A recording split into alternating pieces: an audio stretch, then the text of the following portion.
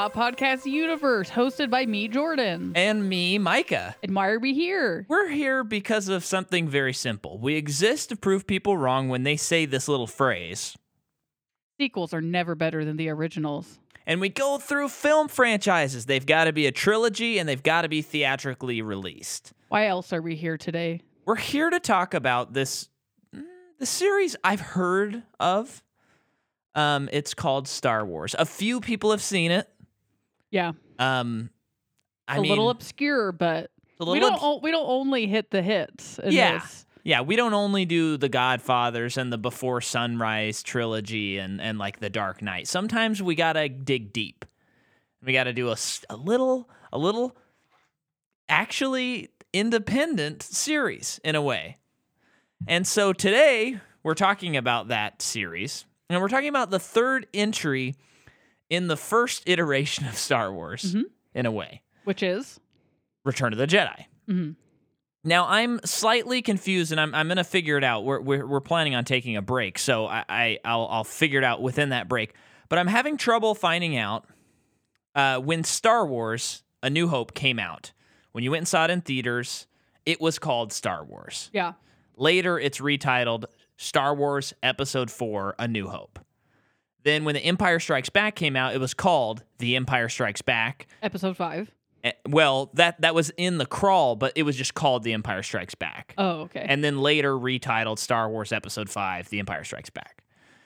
So, this movie, I'm really trying to figure out if you went to the theaters and saw a marquee, did it say Star Wars Episode 6, Return of the Jedi, as movies from here on out, those are like their full titles.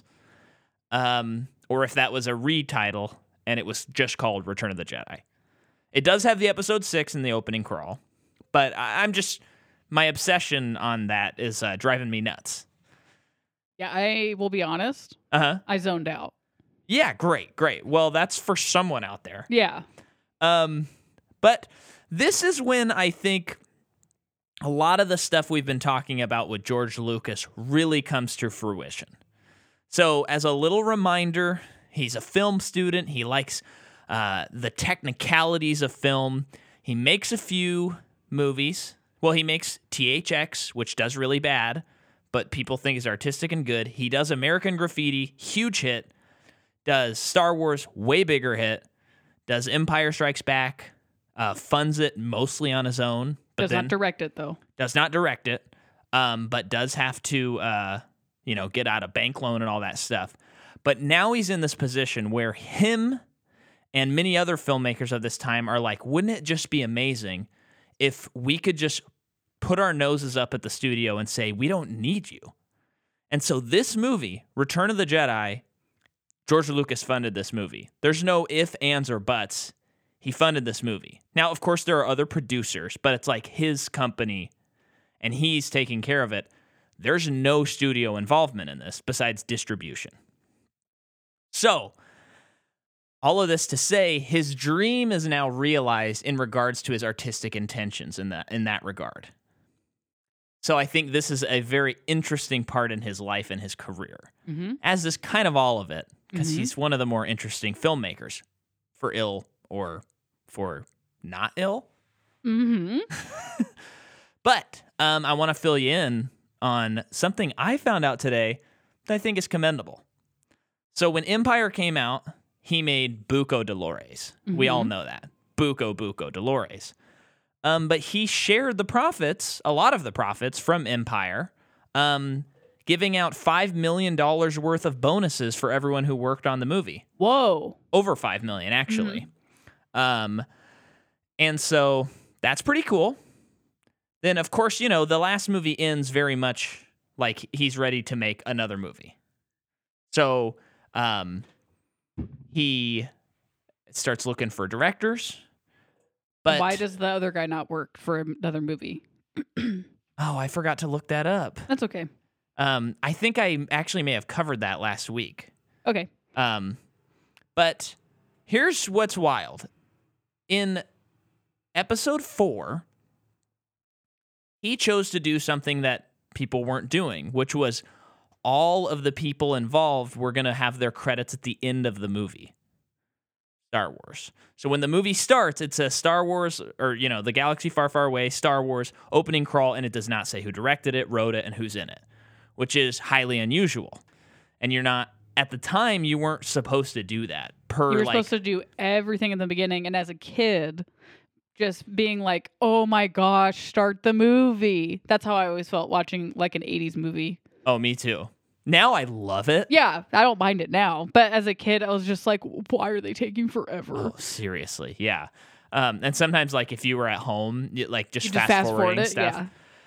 But that was, at the time, highly irregular. And the studios were like, okay, we're going to let it slide this one time. And it'll be fine, but we're going to let it slide. But on Empire, he does the same thing. And they're like, yeah, you owe us $250,000 now. And so he pays $250,000 so that he can have the credits at the end of Empire. Why does he have to pay a fee for that? Because it was going against like the Directors Guild, the Writers Guild. Oh, so it's almost like a fine. Yeah, and the Motion Picture Association. Micah. What? Put down your phone. What? When was the first time you saw this movie?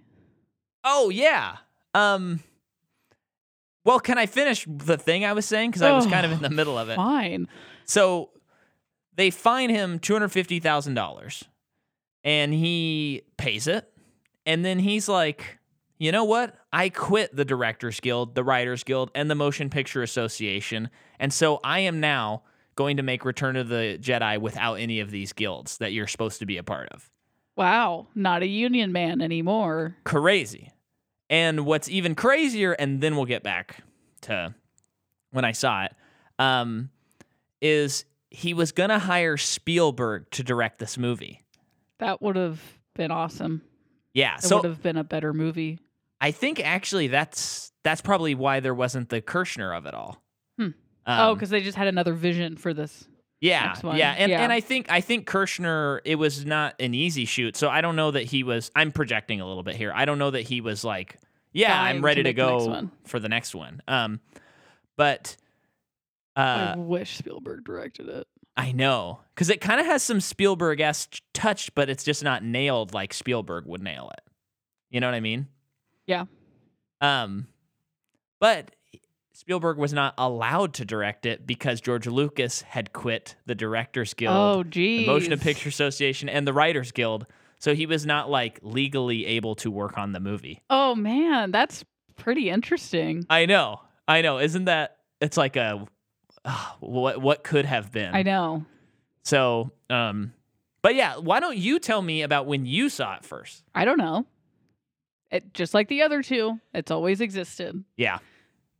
I always, growing up as a kid, was could never figure out the difference between Ewoks and Wookiees. I think I kind of thought that like Ewoks were like baby versions of Wookiees or like cousins to like in the species. Same familia or something. Yeah. Not confused anymore. Yeah. But I loved Ewoks. That's what I think. That's my biggest takeaway. One of my biggest takeaways from the first trilogy are the Ewoks. Yeah. And how cute they are and fun. I will say this movie relies way more on the creature aspect than the other two. Yeah. Kind of at a detriment level, in my opinion. Yeah. A little too much. Do you want to expound on that now or later? Later. Okay. Well, but I love the creatures. Yeah. Oh, it's come like on. We're big if the creature option heads. Is to have more or less, I will say always have more. Yeah. But I think this could be an interesting example of too much. Yeah. Yeah. That's an I've never thought of it in the way you described it, and I'll have to process that as we go along, because I think that this movie this time around hit me less than it's ever hit me before. Me too. But I love this movie. Don't get me wrong. I love this movie, but I've always been like, oh yeah, it's just like barely not as good as the other two. But this time around, I'm like, oh, this is like considerably not as good as 4 and 5. This movie, there are like clear storylines I care about and other storylines I don't care about. Yeah. When in the other two movies, I cared about all of it. Yeah. And I think like, well, we'll get into it when we get there. Wait, when did you see it?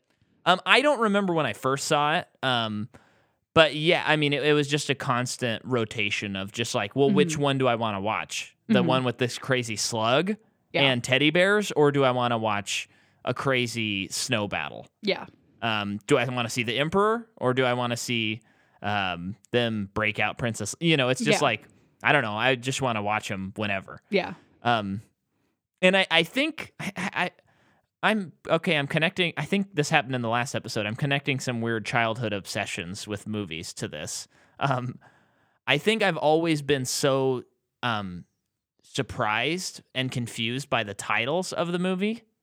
Like I've understood what they are, but I think as a child seeing there's 4, 5, and 6, and just being like, but there aren't 1, 2, and 3. I don't understand.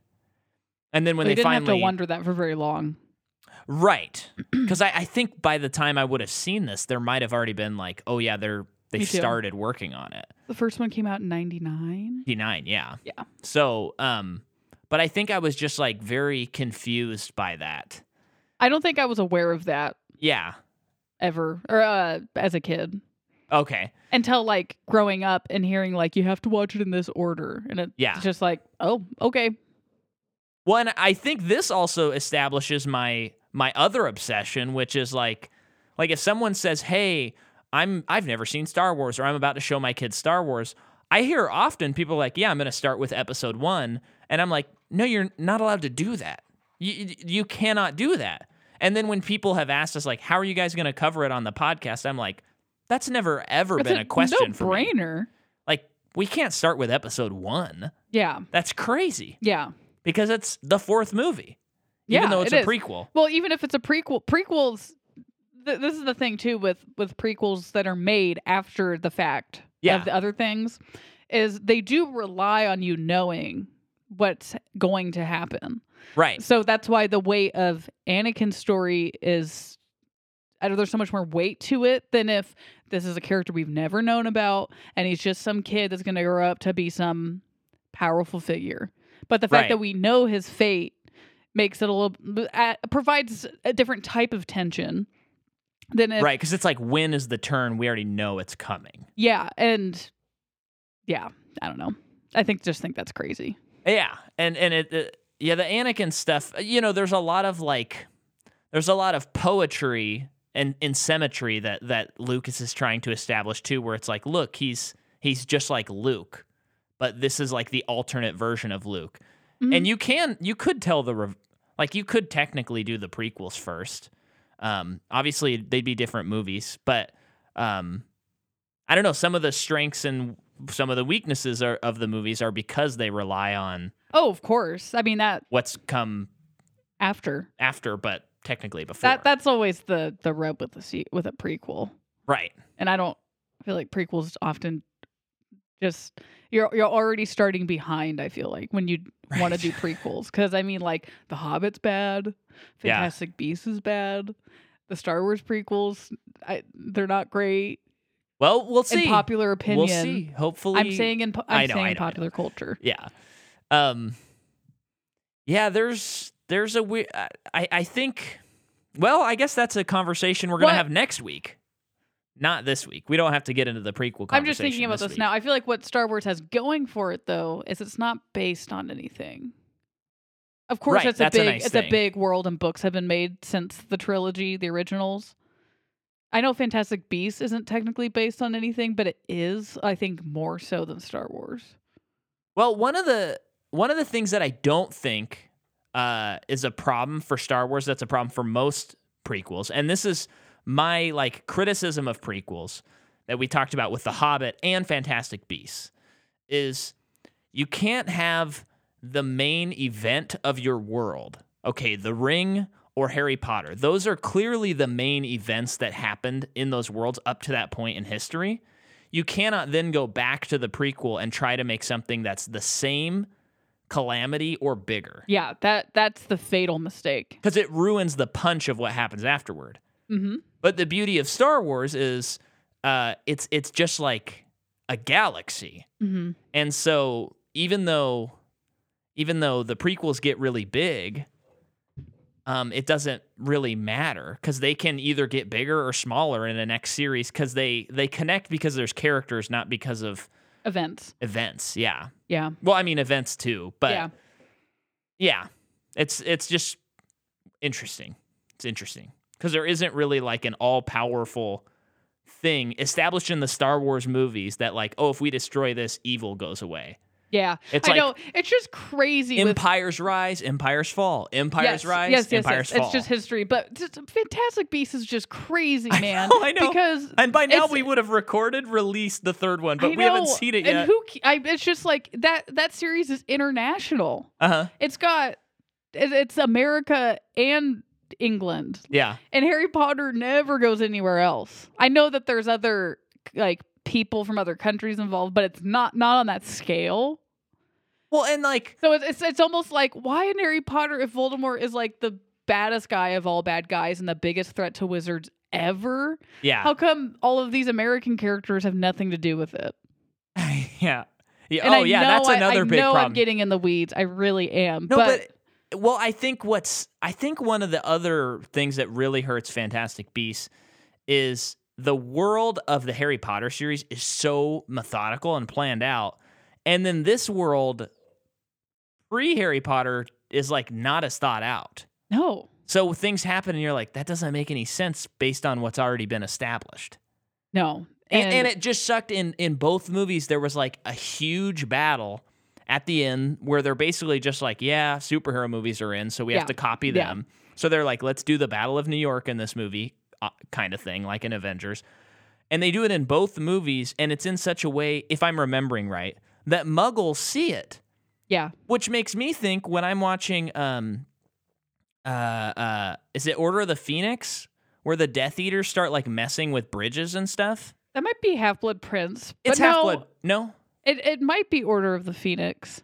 I think it's Order of the Phoenix where it begins and there's like natural disasters happening. Because then Harry goes on trial before going back to school and Umbridge is part of it. Yeah. And then she's the dark arts teacher. But like that was cool because it's like, oh, this hasn't happened before. And Muggles are like, what is happening right now? There's like supernatural forces. But if 50 years ago there were, it wouldn't be as crazy. Harry and Ron got in trouble for flying a car.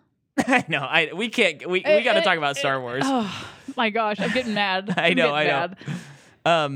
Yeah, but anyway, he couldn't hire Spielberg. But he did approach David Lynch to direct the movie, who said who had zero interest in directing it. I'm gonna make Dune instead.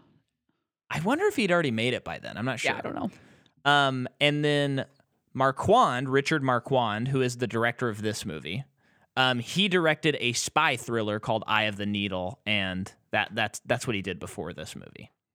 He doesn't have a career that I recognized anything from, really. The screenplay is by Lawrence Kasdan and Lucas, again, but it also has an uncredited contributions by David Peoples and Richard Marquand. And apparently Carrie Fisher. Oh, I didn't see that in the reading. Or it was one of them. Oh, no, maybe it was a prequel. Remember I said that in the first you were talking episode. about a prequel. Whatever I said, guys, that's the one. Yeah, not this one. I would have been surprised because I did a lot of research on this one. No, I think it was actually a prequel. Yeah. That sounds right. Originally, so this is interesting because I had only heard the second half of what I'm going to tell you, but there's a first half. George brought forth this movie to his producers and Lawrence Kasdan, and he said, Howard Kazanjian, who's one of the producers, and Lawrence Kasdan, here's the title, Return of the Jedi. And they said, that's a weak title. And then they changed it to Revenge of the Jedi. But doesn't that go against the core beliefs? Exactly. But this movie had been, you can even see trailers, like the original trailers. They say Revenge of the Jedi. Oh. And there were posters and all this stuff. And then like weeks before it came out, it was then called Return of the Jedi. Wow. And that's part of why I'm having trouble discovering the actual theatrical title, because every article I look at talks about that story, not about... Oh, that makes sense. You're not going to find the answer to that. Yeah, but I got to figure out how to title this episode. So whatever the title of this episode is, that's the answer. That's what it was called when you went to the theaters. So Harrison Ford like the first movie. So after the first movie, Fisher and Hamill, they signed 2 more movie contracts. Harrison Ford signed by each movie. And so he signed for 5, and then they were like, we don't know if we're going to get him for 6. And then they brought in a truckload of money. Well, here we go. Howard, and I really don't know how to pronounce his last name, but one of the producers had this to say. I played a very important part in bringing Harrison back for Return of the Jedi. Harrison, unlike Fisher and Hamill, signed only a 2-picture contract. That is why he was frozen in carbonite in The Empire Strikes Back. Oh. When I suggested to George we should bring him back, I distinctly remember him saying that Harrison would never return. I said, what if I convinced him to return? George simply replied that we would then write him into Jedi. I had just recently negotiated his deal for Raiders of the Lost Ark with Phil Gersh of the Gersh Agency. I called Phil, who said he would speak with Harrison. When I called back again, Phil was on vacation. David, his son, took the call, and we negotiated Harrison's deal. So the script was written before Han was in it all the way? I don't know exactly when they started writing it. Because I don't know exactly when this took place. But because he negotiated the deals. If George went into all of the pre-production of like not expecting any of that, yeah, I think it shows. Well, there's a lot more on the Harrison stuff. So after Han doesn't got a lot to do in this movie. Well, after he negotiated with Phil Gersh's son, Phil got back to the office several weeks later and called him and said that he had taken advantage of his son in the negotiations. What was his son, like 10 years old? Don't you want Han Solo to be in the next movie? But he claims he did not take advantage of him. Anyway, so Harrison has famously said this, that he thought that Han Solo should get killed off. Yeah.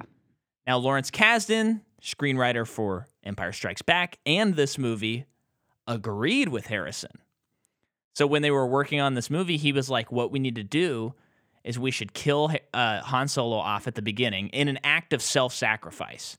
And wow, in the beginning. And this is Harrison's idea. Crazy. Like, yeah, that should happen. And then it will be like finishing his character. He does something, sacrificial. And then it would also let the audience be like, oh, I don't know what's going to happen in this. But Gary Kurtz, producer of Star Wars and Empire Strikes Back, but was replaced and did not produce this movie, says this. He claims that George wouldn't kill off Han because of toys. Luke Skywalker was also... Oh, I think I've heard that. Yeah. Yeah. Luke Skywalker was also to have walked off alone and exhausted like a hero in the spaghetti western, but according to Kurtz, Lucas opted for a happier ending to encourage higher merchandise sales. Harrison Ford himself has agreed with this sentiment, saying that Lucas, quote, didn't see any future in dead Han toys. I've heard that quote exactly. Is that in that book? No, I don't. I think the book kind of... No, it doesn't talk about that. But... yeah, I've heard that. And that's the other weird side of Lucas. That's this big artistic guy, quote unquote, doesn't want to serve a story's purpose if they figure it out a genuinely good way. Yeah. Because of sales. And I know, because that's the rub where... And I'm going to save it for the end of this episode. I have a heartbreaking quote from George Lucas himself about himself and what he has become. Oh, gosh, my heart is already breaking about it. I think the 2000s.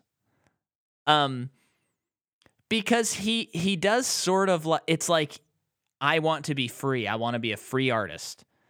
And then some say it goes back and forth. It's like, how do you want to argue it? Where it's like, he made a movie that he knew everyone would enjoy. But at the same time, it was really hard to make. Did he really think everyone would enjoy it? I'm not sure. Yeah. And then he's like, yeah, I'm going to franchise this. I'm going to make sure I have the toys. I'm going to make some decisions based on that. There's a lot of people who think the Ewoks were made to sell toys. Yeah. So it's this weird irony and this weird just like head against head where you're like, is he doing this because he's an artist, or is he doing this to make money? Is he trying to find a balance? And I think there's something in between, because even like the special editions which we were going to talk about at the end of this episode as well, fans don't like them. And yet he's like, but they are my artistic intention. And he's not willing to let those go. So there's part of me that's like, if he was a savage, ruthless, I only care about money guy, he would just be like, oh yeah, let me release them again only on a specific format and make billions of dollars. Well, probably not billions on that, but millions. But he's not willing to do that. So it's so hard to understand who this man is. Yeah. He's not black or white. Yeah. But yeah, do you want to hit an actor? Oh, okay. Yeah, come on. Ian McDiarmid. I don't know if I said that correctly. He plays the Emperor. He is also in Britannia, Lost City of Z, Sleepy Hollow, a lot of classics like Rebecca and Great Expectations. It's in the Lost City of Z? Well, we didn't finish the movie. That's crazy. Yeah.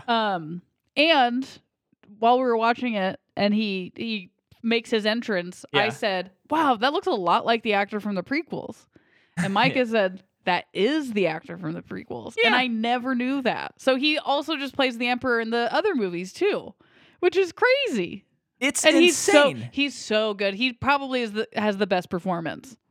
Oh, I mean, I think Mark Hamill has a really good performance too, but like this is like peak like bad guy stuff. This is what you want from a bad guy.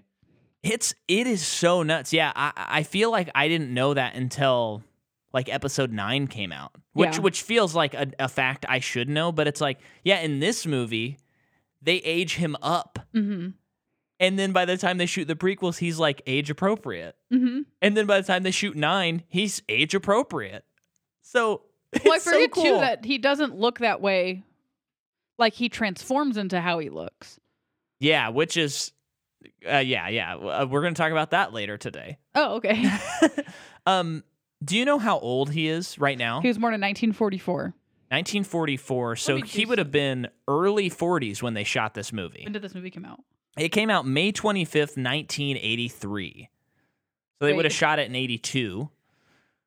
So yeah, he would have been like 41 or 42. Are you doing 38. The math? 38. Wow. So yeah, they really aged him up. That's so cool. That's one of the things. It's only 78. Well, I mean that's pretty old, but whether you like the new movies or the old movies or whatever you stand, it's pretty cool that they got the same actor to do that part. Yeah. Is that all you got right now? I can do another. Do another. Okay. I also wrote down Tim Rose, who plays Admiral Akbar. Oh, cool. He is also Howard the Duck. Oh, cool. And he is in A Muppet's Christmas Carol, and then he's also Admiral Akbar in the other Star Wars movies. That's cool. That's great. I've always loved that character. Yeah. That's a trap. I love it. Yeah. It's the best. And it was so cool in Rogue One how there was another of his species that ran that like hammerhead ship. Mm-hmm. So cool. Okay. So back to this. Richard Marquand really didn't have a lot of experience with special effects. So George Lucas wound up being on set often. Mm. And remember, in Empire Strikes Back, he was rarely on set. Mm-hmm. He's on set often and did a lot of the second unit shooting. Yeah. Which... That's interesting. Starts to fill in some of the details for me a little bit. I mean, it's just so clear to me that the fifth movie is the best directed movie. Yes. Of these trilogies. I don't know if maybe we'll change our mind on some of the other stuff, but of the original trilogy, he is the best of these three directors. And it's when we finished it last night, I was like, oh man, I feel like Marquand is good, but it doesn't feel like it quite has a pizzazz it could. And then finding out George did a lot of the shooting too, I'm like, oh yeah, that's why we're back to like more static camera, a lot less movement, not as much deliberate movement, it feels like. So, you know. But I want to retell a story we told in one of our Harry Potter episodes. Always comes back to Harry Potter. There's this man named Warwick Davis, and he was once a boy, and he was once 11 years old, and his grandmother, they're British, I don't remember what town they're from, but they're from somewhere over there.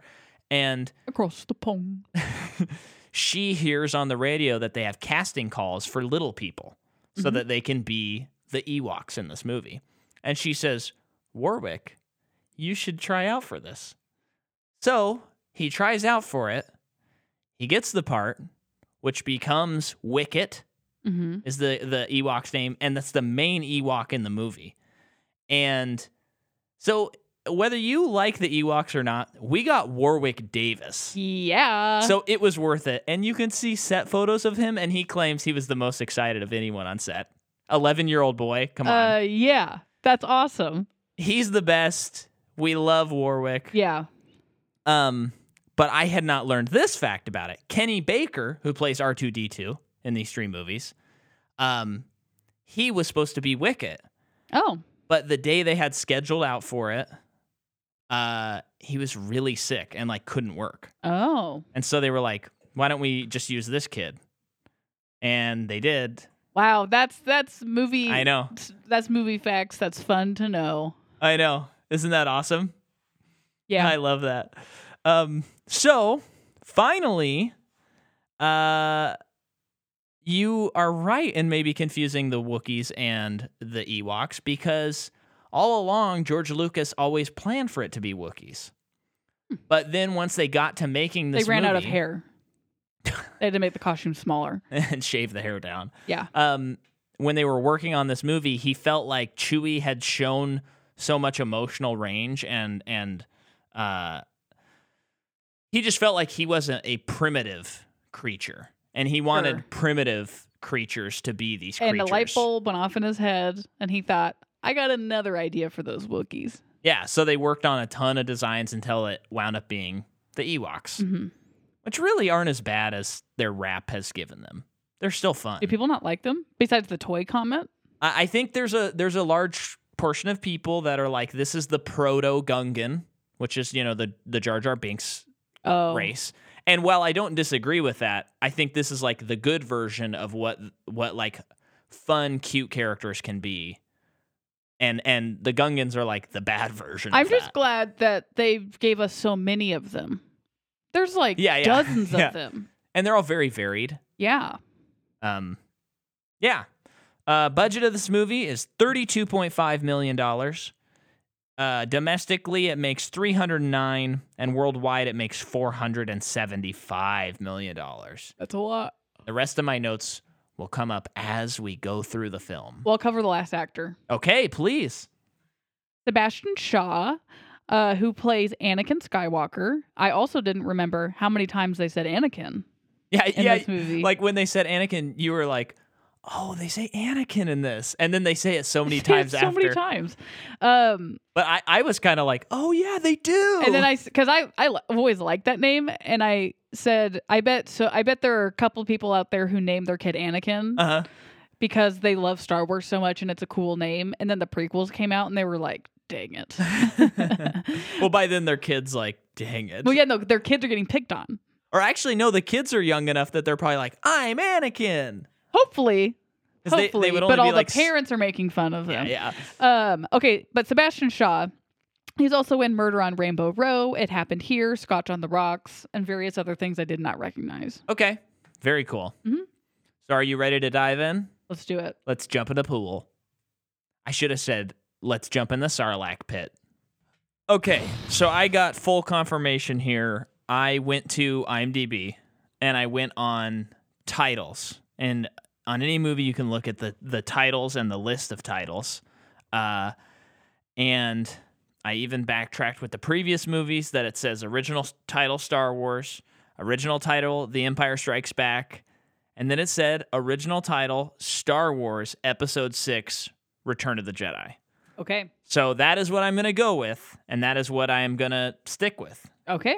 And then good. From here on out, it is that format. But those first two, because of this obsession with titles that we discussed in this episode and all that, I'm very adamant about sticking to the theatrical of it.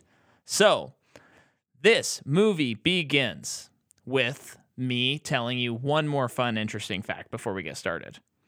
And that is they called this movie like the name while it was shooting was Blue Harvest, and with a title, like a subtitle that said Horror Beyond Imagination, Okay. because they were getting price gouged by people because people knew Star Wars. Oh. So a supply that costs $1, they were like, oh, that's going to cost $2. So they were like, the movie's called Blue Harvest.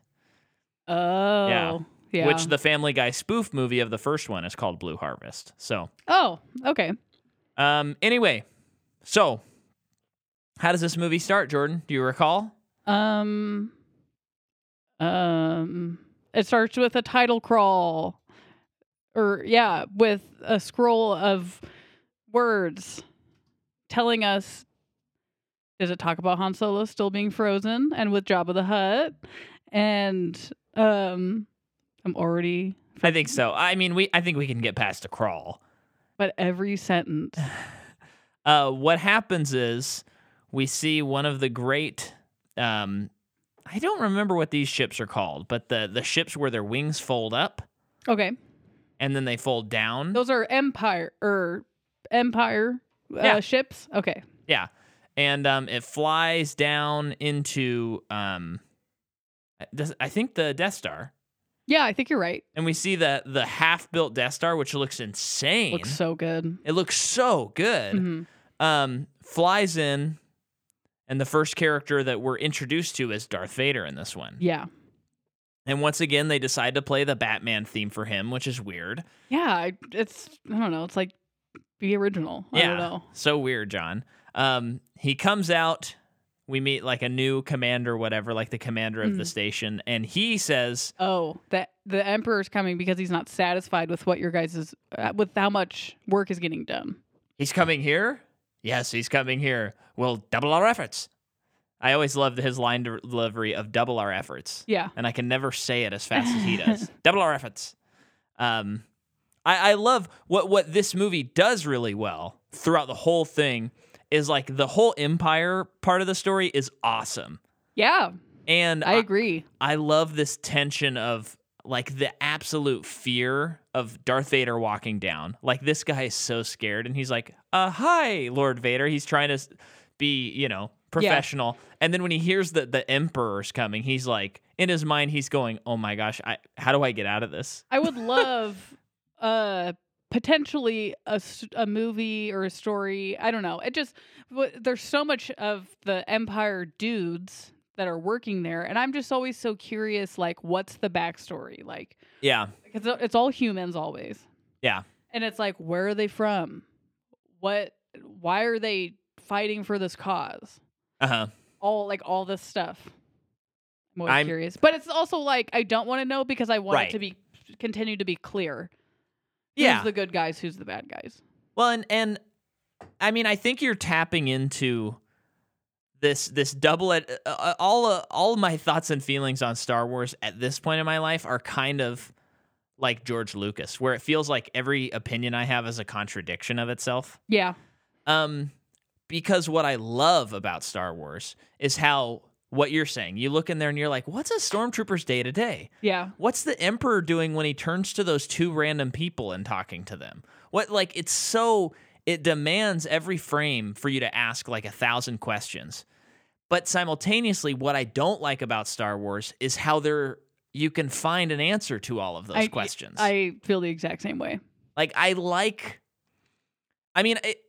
the one hand, though, I think it's fun for people who do like diving in that far, but some of the stuff that I don't like about future things and certain elements that they've kind of incorporated in Star Wars, it's like I don't want to have to know some of this lore.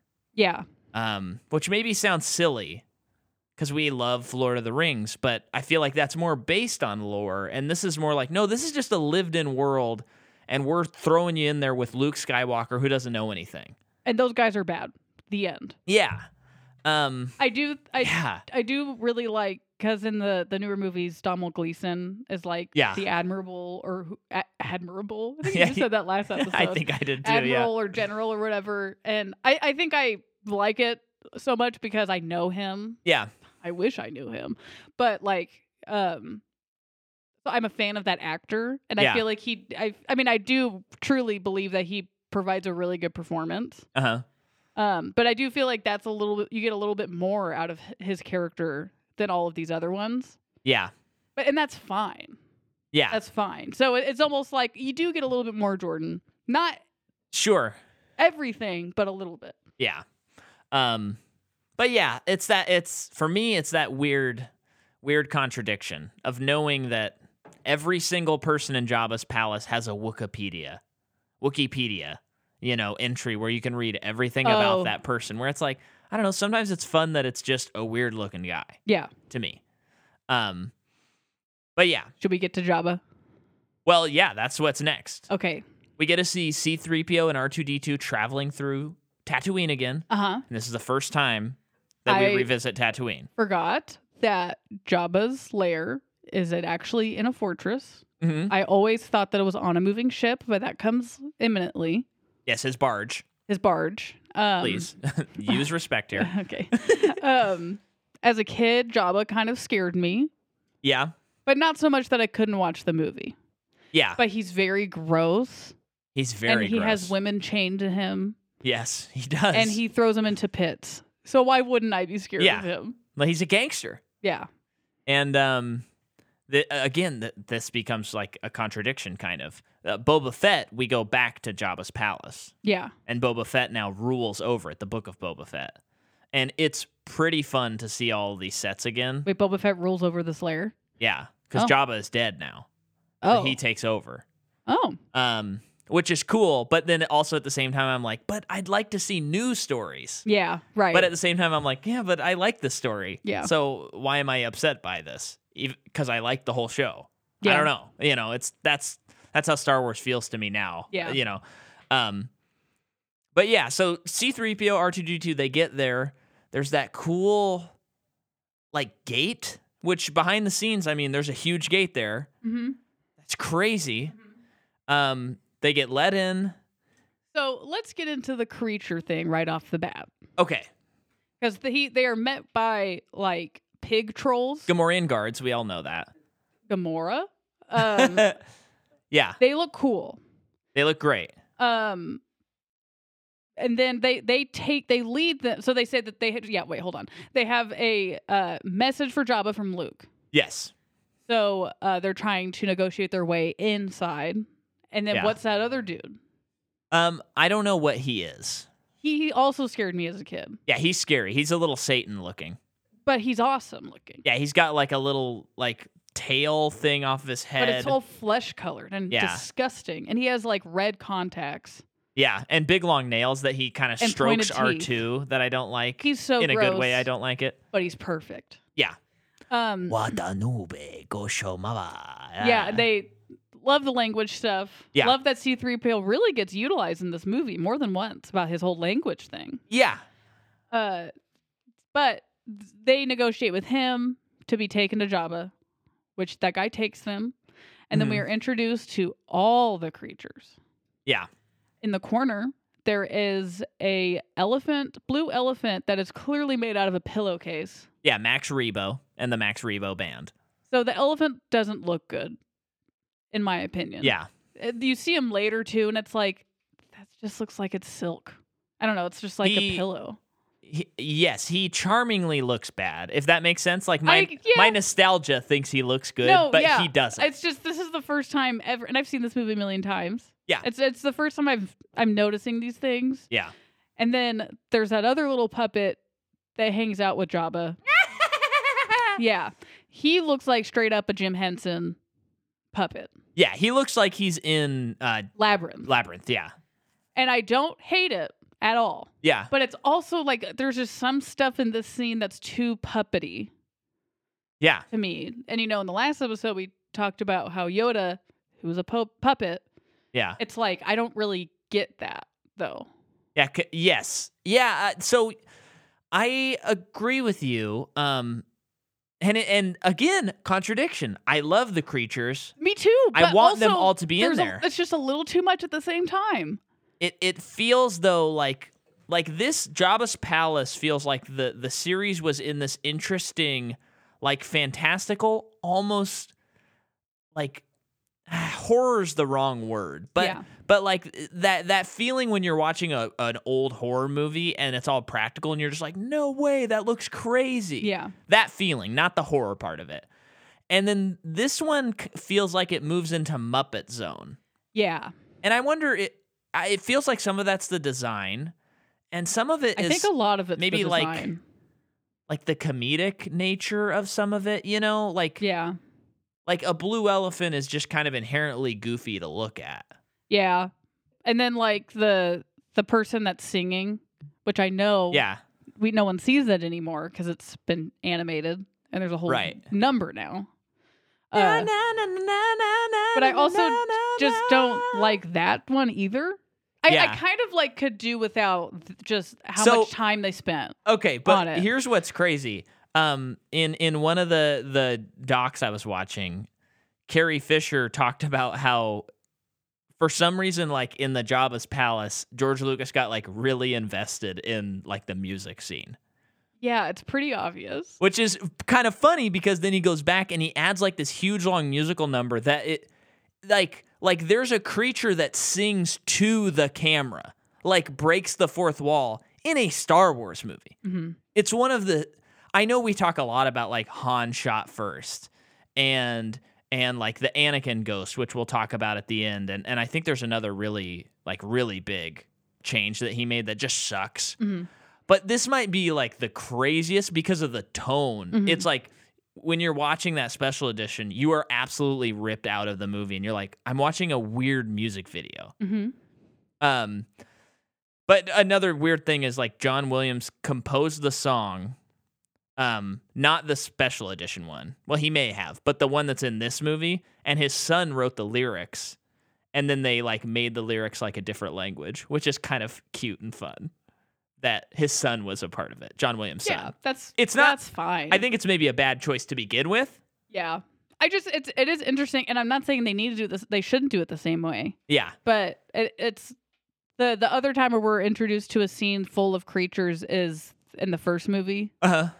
And that is very much like it wherever the camera is sitting, there's like 5 layers of creatures in the background. Yeah, that just goes deeper and deeper back, and you see something new every time.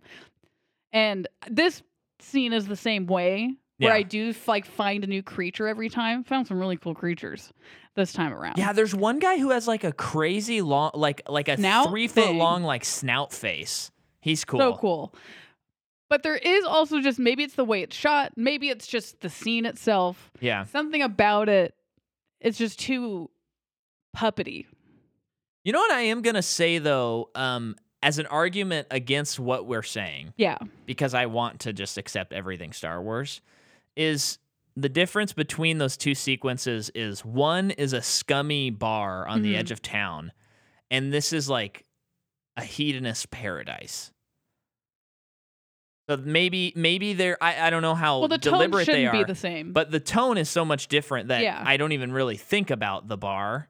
And so, you know what? I in that regard, I do kind of respect the choices they made. And for the most part, I do like the creatures. There's just a few that are like, that just don't feel very Star Wars. Yeah, or maybe it's just like they spend a little too much time. Yeah. Instead of like, let's get the story going. Yeah. Is maybe more of what I'm feeling. Yeah. This movie is I feel like way less happens than in the other two movies. Yeah. And I've never noticed that before. I know.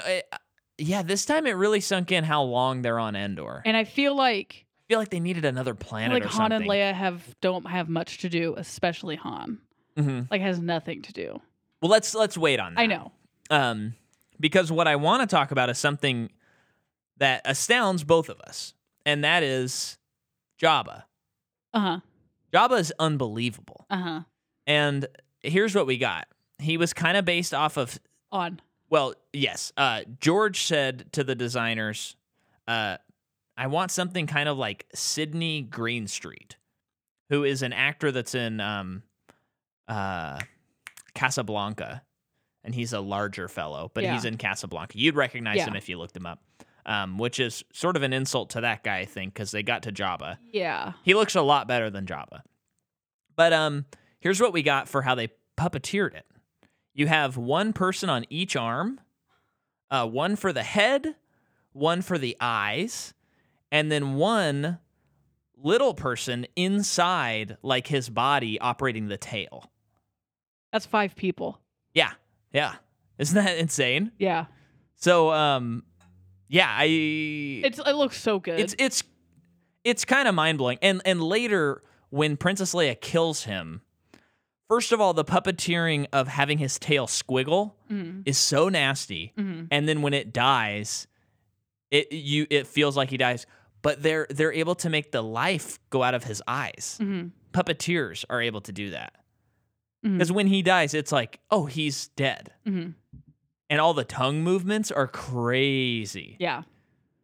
Puppets are cool. That goes under the column of why are we so heavily invested in CGI? I know. These days. I know. But then the argument against it is like, okay, that's how many people? 6 people? 5. 5 people? And hard to do. What if they could just do it at a keystroke? I know. But then again, you probably have 20 people working on one, so yeah, I guess it's job security to have more people work on it to get the special effects. I think it's also faster. Yeah. At the end of the day, maybe I don't know. I think I'm not an expert. It probably just depends on the situation. Yeah. Because there's some stuff where it's like, why is that CG? That's silly. And then there's other things, putting makeup all over Josh Brolin and making him taller and giving him a prosthetic face would have just looked bad for Thanos, and taken way more time. Anyway. But has anyone seen Tim Curry in Legend? Yeah. Yeah. Okay, but C-3PO and R2-D2 are taken to Jabba, and they say that they're trying to bargain for Han Solo. Yep. He is still frozen in carbonite. Yep. You got it. And Jabba refuses, and instead is like, "I'll take these robots." Yeah, I don't want to get rid of my best wall decoration. And that camera movement where it shows him is great. Yeah. But then there is that song which is before Luke shows up. Yeah. And there's the dancer, Twi'lek. That's what they're called. The people with the crazy tentacles on their heads. The green girl? Yeah. And I think that guy is also a Twi'lek who's got the one. Is that also the character that's in Mandalorian? Yeah. Yeah. So they're different colors. Yeah. Fun. But I'm probably going to get a correction from either my sister or from Mike by the time I've finished saying this sentence, correcting me on some information I just said there. But he has one tentacle. Yeah, they're probably different creatures. Yeah, so she gets fed to something underground. Yes. And do you want to know about the Rancor? Yes. Now, originally, George Lucas, being a fan of old movies, he was like, we got to have a guy in a suit, like old Godzilla kind of status. That's what we got to do. And then it kept getting bigger. Well, they kept on trying, and it just never looked good. And you can see pictures of like practical Rancor. You can see that. Is it practical, what we see? No, I mean, I'm sorry, like a guy in a suit. Okay. You can see that, and it doesn't look good. Okay. So instead, it is a creature that's like maybe a little bit taller than my Hydro Flask. Yeah. Stop motion. It's stop motion. It looks really good. And the movements look good. They're shooting 90 frames a second. Whoa. And I know when I was looking at stuff from Empire, like the faster you shoot something, the smaller you can make it to where it looks realistic. Uh-huh. So if you're shooting something like at 90 frames, you can make it look really big and it'll have realistic movements. But if you shot that same creature that size at 24 frames a second, it would look small, even if you like scaled it up. That is one of those things where I know you're right, but I don't get it. Yeah.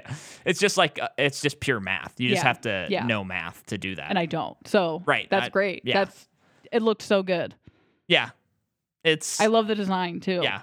Another one that goes in the column of let's make some practical monsters. Yeah. It's crazy. But we don't see it yet. Because we don't see it yet. So R2-D2 and C-3PO are taken to like a robot area where they're assigned places to go. So C-3PO becomes the interpreter for Jabba. Yeah. And then sometime later, a Jawa, and well, is it? No, it's just a person in a mask. Comes in with Chewie. Oh yeah, it's not a Jawa. Chewie is chained. Uh-huh. And there's a bounty on his head too, of course, because he worked with Han. Yeah.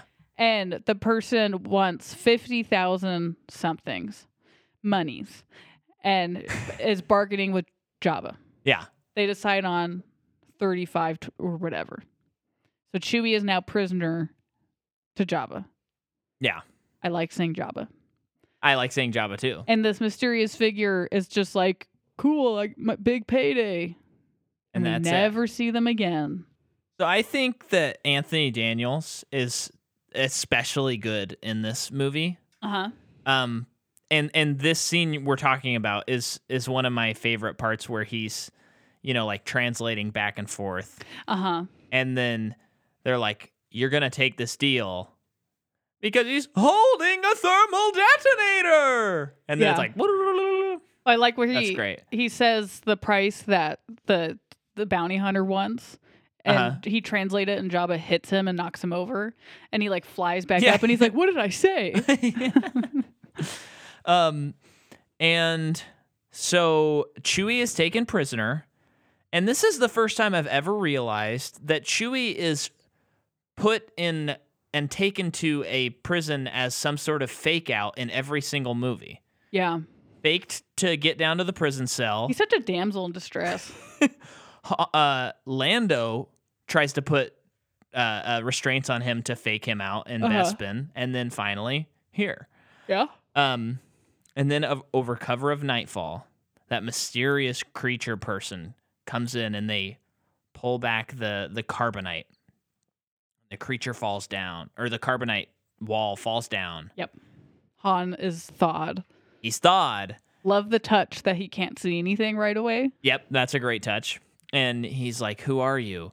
And she says, "Someone who loves you." When she takes off her helmet, and it is indeed Princess Leia. And this is when we find out that Jabba and the entire palace have been hiding behind a little curtain that pulls back like you just got out of the shower. And they're all laughing maniacally. Yeah. Oh. I know that voice. And that's kind of cute when you think about it. It's just like, imagine Salacious Crumb, the little rat guy, by his That's tail. what that thing's called? Yeah, Salacious Crumb. And he's like, everybody, we got to be really quiet for the next hour to see what happens. It happened. Go. So then they're captured. And then this is when Luke comes in, right? Like the next day. Yeah. Because Leia is taken prisoner. And she's in the slave outfit. Chachi. Yeah. Micah has an awakening as a child and several other people. I think we've discussed Leia this is on your the podcast. Samwise Gamgee. You had a crush on her and you didn't know it. Yes. But I do remember thinking that I had a crush on her. Like playing Star Wars with one of my friends, and I was specifically thinking of like Princess Leia in the first movie. Okay, yeah. So, yeah, and then of course we all know Jennifer Garner was my real first like crush. Yeah, you've been talking about that a lot lately. Well, she was on the Oscars presenting. You're welcome on the podcast anytime, Jennifer.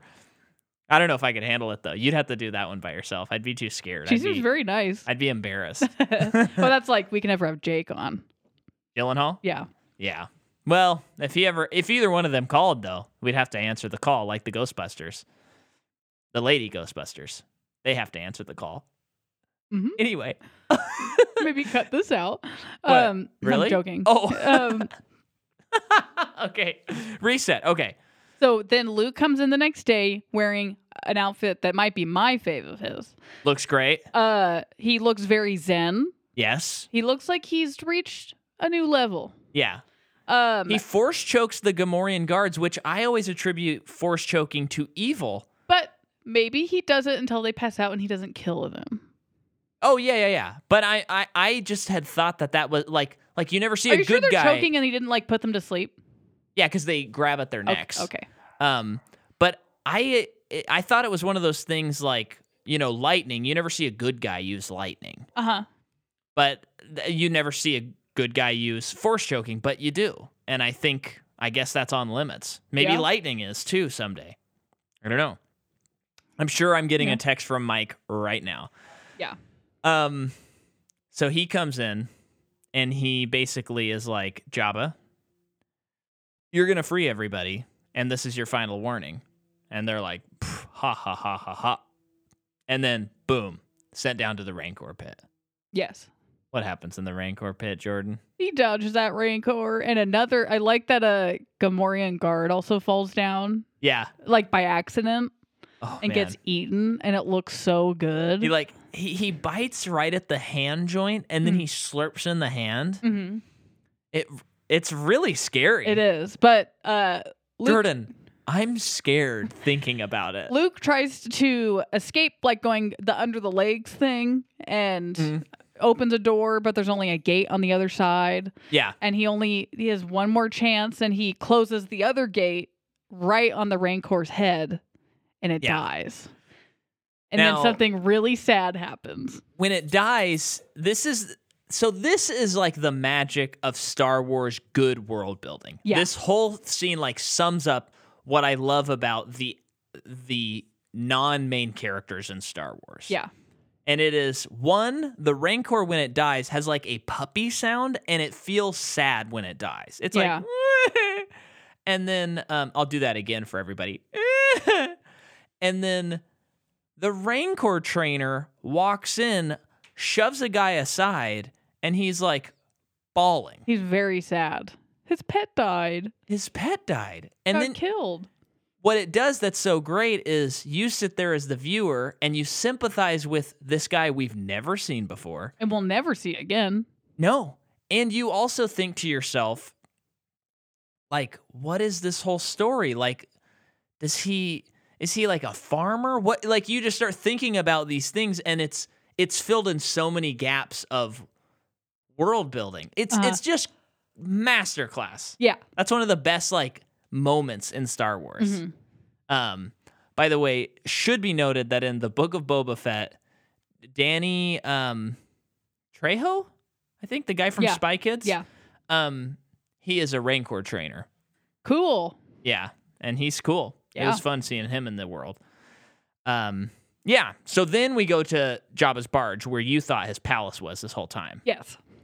And they're going to the Dune punish Sea.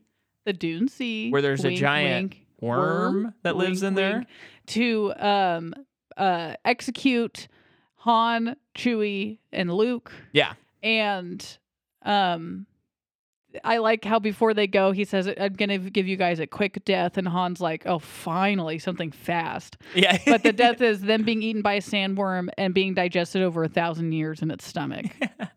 Right on. Yeah, And again, C-3PO, like, the performance is so great where he's like, Jabba has decided to be merciful and allow you to digest for 1,000 years. Yeah. Like, he's realizing the words as he's translating them. So good. So they have to walk the plank. They do. And then they give the signal.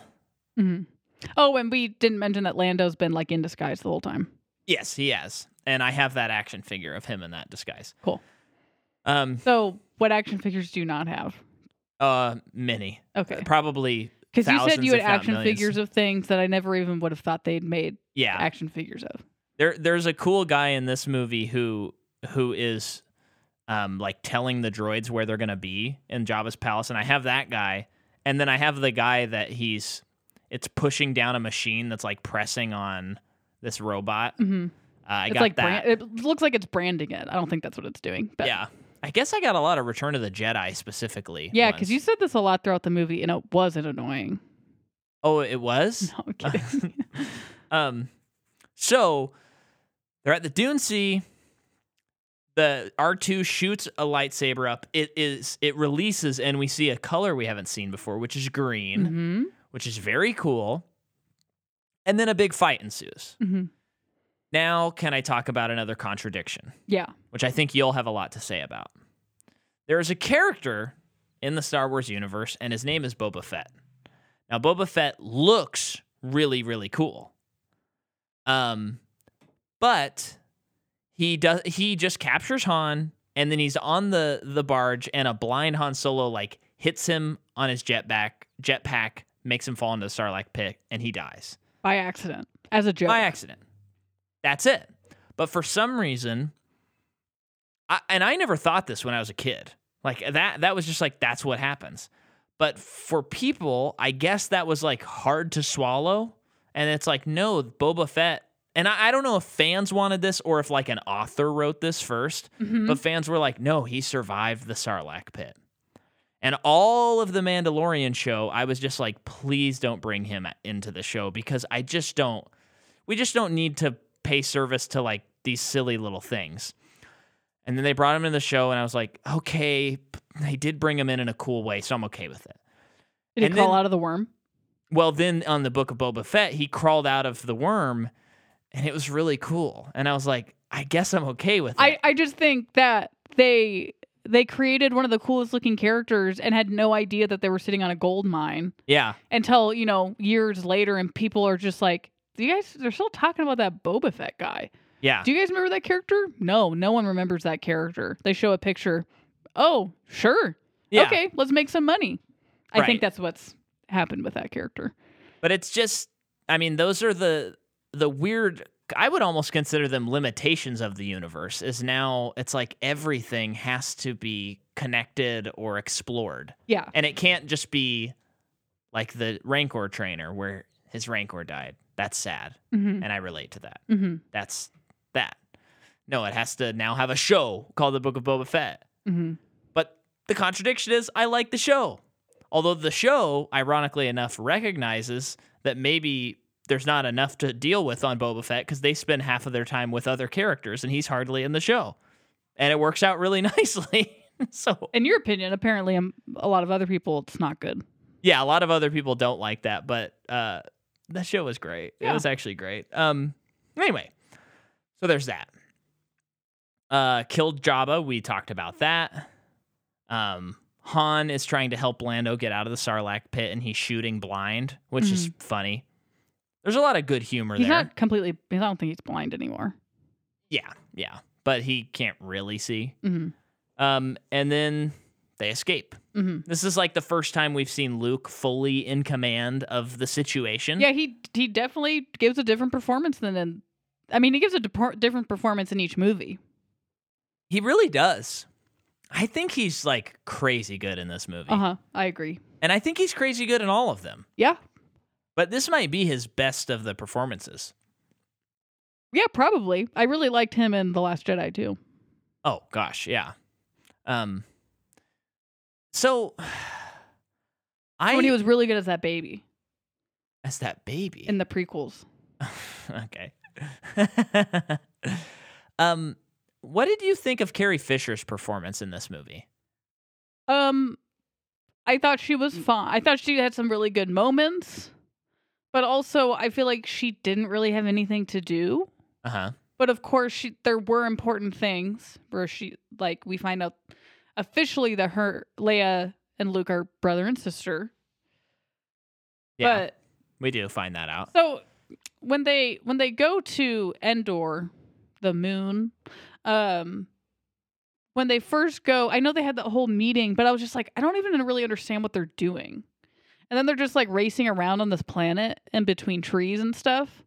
I think that's a you. I think you just kind of always a me thing on those things, but because they're just trying to deactivate the shield so that they can destroy the Death Star. Yeah, I just don't really know what she's doing most of the movie. Yeah.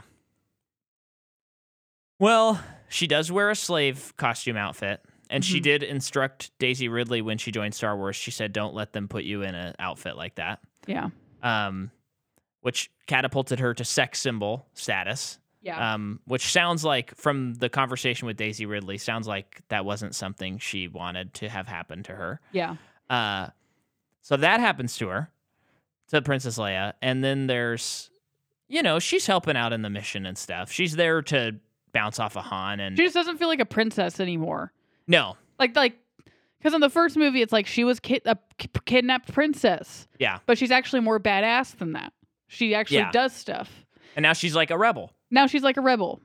kind of a And grunt. she's part of the team. Yeah. So I just feel like they're potentially in a way, like in this trilogy, by this movie, she's kind of completed her arc. Right. I think is what I'm getting at. Yeah. I kind of felt like on Endor specifically, it felt like she as an actress was maybe a little checked out. Yeah. I thought she's really good in the scenes where they're at the actual like tribe. But when she was in the action and stuff like that, it felt like she was a little checked out, and I've never thought that before. Yeah. And oddly enough, I felt like Harrison Ford was a tiny bit too much in this movie. I agree. And I feel like they were so lovey-dovey in this movie, and I've never noticed that. Yeah. They're just in that honeymoon phase. Yeah. I guess we are kind of skipping ahead, though, to Endor. Yeah. But let's go to now the Emperor shows up. Yeah, at the Death Star. He looks cool. And the performance is up there on one of the best villains. Yeah. And we got the red, like, Royal Guard stormtrooper Which guys. I didn't remember that being in this movie. Yeah. So that's cool. Yeah. And then we go back to Dagobah. And I always forget that Luke, when he shows up at Jabba's palace, he is not a Jedi yet. He's still not a Jedi. So when this part happened in the movie, which I love the scene. Yeah. Well, on the same token, this movie is so slow. So much slower than the other two movies. That's how it feels. Like the pacing. Sure. And I think that's fine. It's just a different movie than the other two. Well, this one, keep talking about it. But like, he's with Yoda talking about how he's not a Jedi yet. And we find out, well, one, Yoda's really old and really sick. He's like 900 years old. He's like on his deathbed. Well, he's literally on his deathbed. Right. And he's telling Luke that he will become a Jedi once he's dealt with Darth Vader, his father. Yeah. Now, what is inferred, I think what Luke thinks is like, what that means is I have to kill him. But that's never said. It's never said that he has to kill his father. Oh, yeah. But it's almost like he has to just face him and deal with it however that needs to be dealt with. Yeah. I like that. I don't know. I just love that. Because if it was this whole thing where it's like you have to kill him, it's like that doesn't sound like a Jedi thing, though. Right. Especially when Luke, over anyone else, is like, I still feel good in my father. Even Yoda, I think, is like, he's too far gone. Yeah. But so I love all that stuff. Right, because it really hits, in the sequence with the Emperor, where he is like, you know what, I'm not going to fight you anymore, Dad. Mm-hmm. And it's like that's the moment where he is now a Jedi, where he like decides, you know what, I would rather be struck down than ruin your chances at redemption. Yeah, there's good in you. Yeah, and then he has become a Jedi. Right. But yeah, when he shows up on Dagobah, he talks to Yoda and he's like, let's finish the training. And Yoda's going, no, I'm too tired. And then he crawls up on a bed and dies. Yeah. And I'm vaguely remembering that bumming me out as a kid. That bummed me out too. Because Yoda's as cool as it gets. He doesn't really die. In Jedi lingo, he's basically reaching nirvana. Yeah, exactly. But the puppeteering on his death is crazy. Mm-hmm. I mean, it can't be overstated how insane these artists are. Mm-hmm. It's unbelievable to me. Mm-hmm. You again, like Jabba, but more emotionally, you see the life leave him, and then he like disappears as they do, and Luke now has to go and take care of his battle with his father. Mm-hmm. Maybe I think that's maybe why the movie just is. I'm noticing things that I haven't noticed before, where Luke's journey and story is so clear in this movie. Yeah. And Han and Leia's story isn't. There really isn't one other than them helping the mission. Yeah. There's a little bit of tension, but it is kind of the classic movie thing. Where in a little bit, Luke tells Leia that they're brother and sister, and Leia's processing it, and she doesn't tell Han right away when he asks her. So he thinks that they're in love, and we kind of have to like let that whole thing play out for like the next 30 minutes or so. Yeah. Maybe even longer than that. But maybe I'm wrong. I would push up against it because I think about the last movie. Han and Leia are stuck in a situation where the whole movie they're just trying to run, and that's it. As far as like a plot goes, they just have to get away. Yeah. But I think the difference between them getting away and them deactivating a shield in these two movies, and this is just off the top of my head, is that like in the other one you have asteroid field, space worm, the Cloud City, like all of this crazy stuff going on, and it's like they keep on getting into crazy situations. Like, how are they going to get out of here? And this one's a little more like they got down there. Speed bikes, those are cool. Mm-hmm. Then it's like little bears save them. Okay, and I guess there's tension because they get caught in a trap for a little bit, and then they just have the final battle. But in the last movie, they had like development. Sure, I mean, yeah. they like fell in love, But- and they but I- professed that, Yeah. I just think like and they were separated by the end of the movie. right. And then in this movie, their love's not really tested, and Right. that doesn't need to be. Yeah. But so then that being said, there isn't what happens to their character. Right. It's just a little like, oh, are you going to go with Luke? That's a little upsetting. And then it's like, no, he's my brother. Okay. Yeah, and all I'm saying is because Luke has so much to go through, Right. and it's almost like I'm not saying that there needs to be as complicated. That probably would just be too much, really. Yeah. But it is kind of like, oh, I just want to watch the Luke stuff. right. Is how I feel. Yeah. Yeah, I think I would agree with you. And I would also add like that if their plot had a little more tension, maybe it would trick you into not always wishing you were back on the Death Star with Luke, you know? And it's also just a little bit slower paced, I think, Yeah, the whole movie. which I think is always just a little not confusing, Uh-huh. almost like a whiplash feeling because it's the last one, Yeah, and there is a big epic battle. there is, yeah. But you would think that there would be a bigger sense of urgency. But I think I'm just used to it because of Right. franchises. That's what we get these days. Well, and so you're actually reminding me of something. There's the Patrick Willems video on trilogies Yeah. that we watched. And he kind of made the argument that it's really hard for them to make a good final sequence. Yeah. Like final movie. Because a lot of times the first movie will take care of all the characters. Mhm. They'll go through character arcs. And then the next movie, you have to kind of reset Mhm. and do new character arcs. And then by the time you get to the third movie, like everyone's already gone through it all. Mhm. Or sometimes it's like one big arc through the first two movies. And then it's like, but in this movie, like Han and Leia are as characters are pretty much established and good to go. Uh-huh. Luke still has a bunch to get through, but even him, I think it absolutely works. I love all of the Luke stuff, but he has kind of, by the time we see him in the movie, he's kind of like finished his arc. He just now has to follow out the actions of it. I wouldn't necessarily agree with that. Okay, what do you? I think that he's not finished, Okay, simply, yeah, until the end of the movie. right. Yeah, you're right. Especially You're right. because in the No, you're first right. movie, when the Jedi stuff's introduced, it's so like archaic and vague Yeah, that there's so much room to grow. yeah, When like with Han, he's a smuggler, he's kind of selfish, but he's a good guy at the core. yeah. He falls in love with a girl, which is something that's kind of outside of his thing, Right. mode of operation. And then Leia, kind of the same thing. Like, she's a devoted person to the cause, falls in love with this guy that's kind of selfish, Yeah. but it actually works perfectly Right. together. Right. And Beauty then and the that's it. Beast. Sure. Yeah, no, that's interesting. Yeah, I think I do agree with you. Yeah. But one thing though that is nice in this movie, as far as like Han Solo's character arc, is when they're discussing the plans and what they're gonna do, and the fact that Lando is gonna now be like the general on this mission, Uh-huh. and Han's going, well, good luck, man. That's crazy.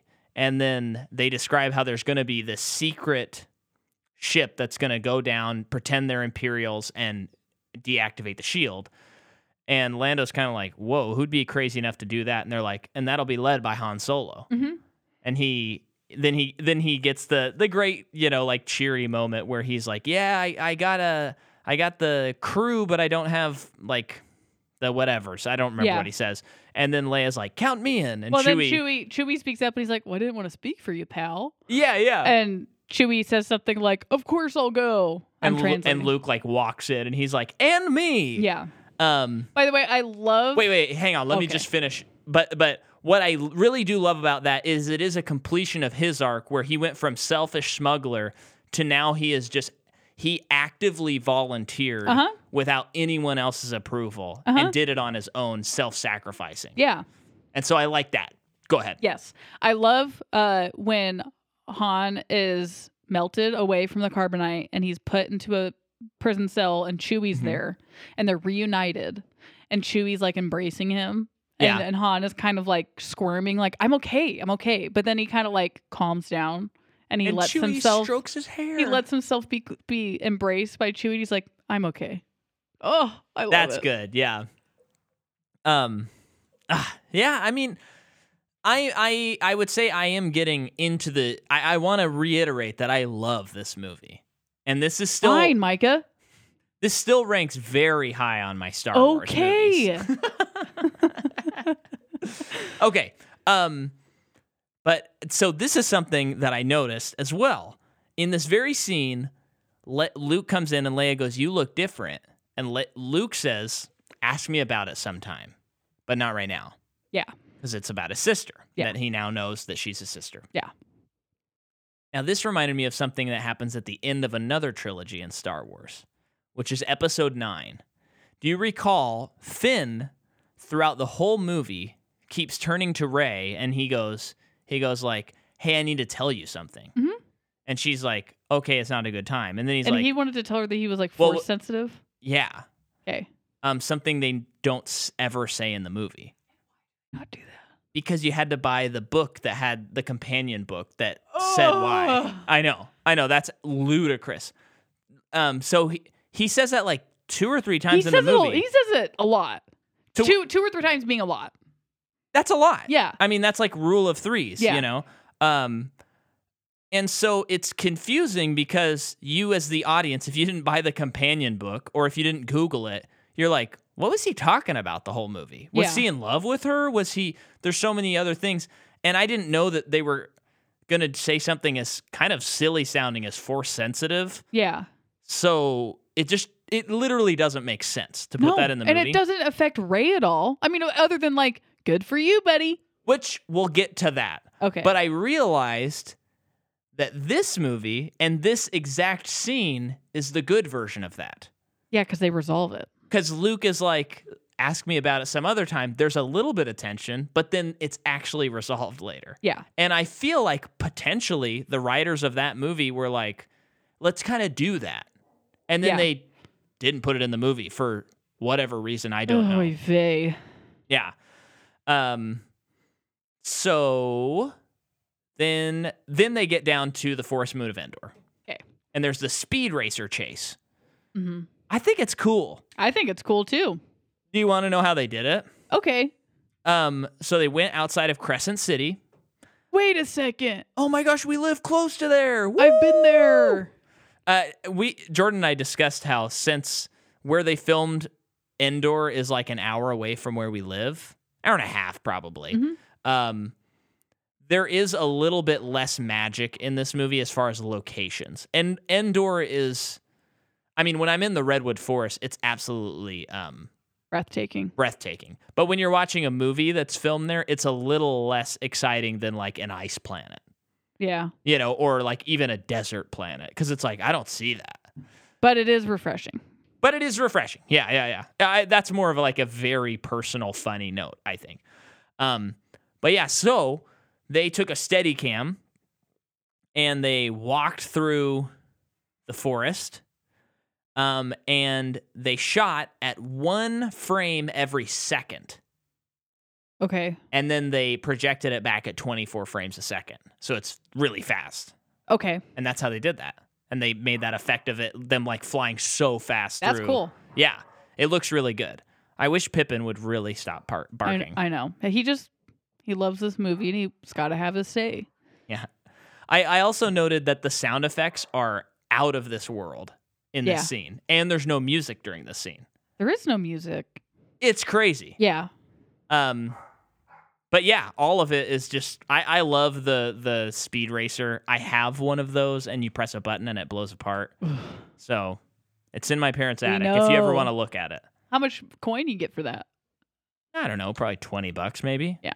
It's unopened and highly used. It's unopened? I mean, it is open and highly used. Oh, okay. I was like, well, actually, maybe. I always kind of kick You were that myself. kid that would get toys and not play with them? Oh, no. I absolutely would play with them. I couldn't, like, wrap my head around people not doing that. I know. I have this funny thing where someone I went to elementary school with went to a birthday party of this person. Yeah. And also loved Lord of the Rings like me. Yeah. And I bought them, I think, an orc, which is kind of a weird thing to buy a kid. Right. But an orc and like Pippin. Yeah. Action figures. And I remember feeling supreme jealousy. Like I almost wanted to try and figure out a way where I had to give her a different present so that I could have them. Yeah. And I think it was like, I gave them to her, opened them, and it's like, can we play with them right now? So you could play with them. Yeah. Yeah, I have always kind of kicked myself because when Force Awakens was coming out, Toys R Us, which was still a company at the time, they came out with action figures of Leia in the slave costume. Mm-hmm. And parents got very upset. Yeah. And they discontinued them. Oh, yeah. And I kicked myself because when I read that, I thought to myself, I should go to Toys R Us and buy all of them. Yeah. That I can find. Maybe I wouldn't have even found any, but I would have at least known. And I think about that sometimes where it's like, I could have held on to those for like 10 years. Yeah. Maybe not even 10 years and probably gotten hundreds of dollars for each one.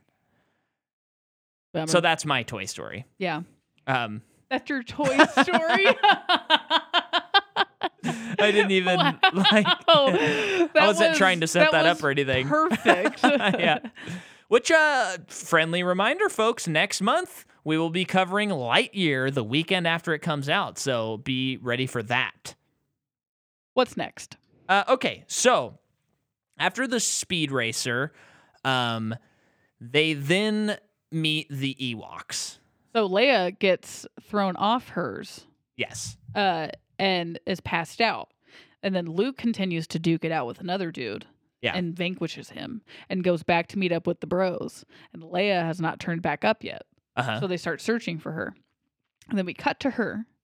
And she is being poked awake by a little Ewok named Wicket. Yep.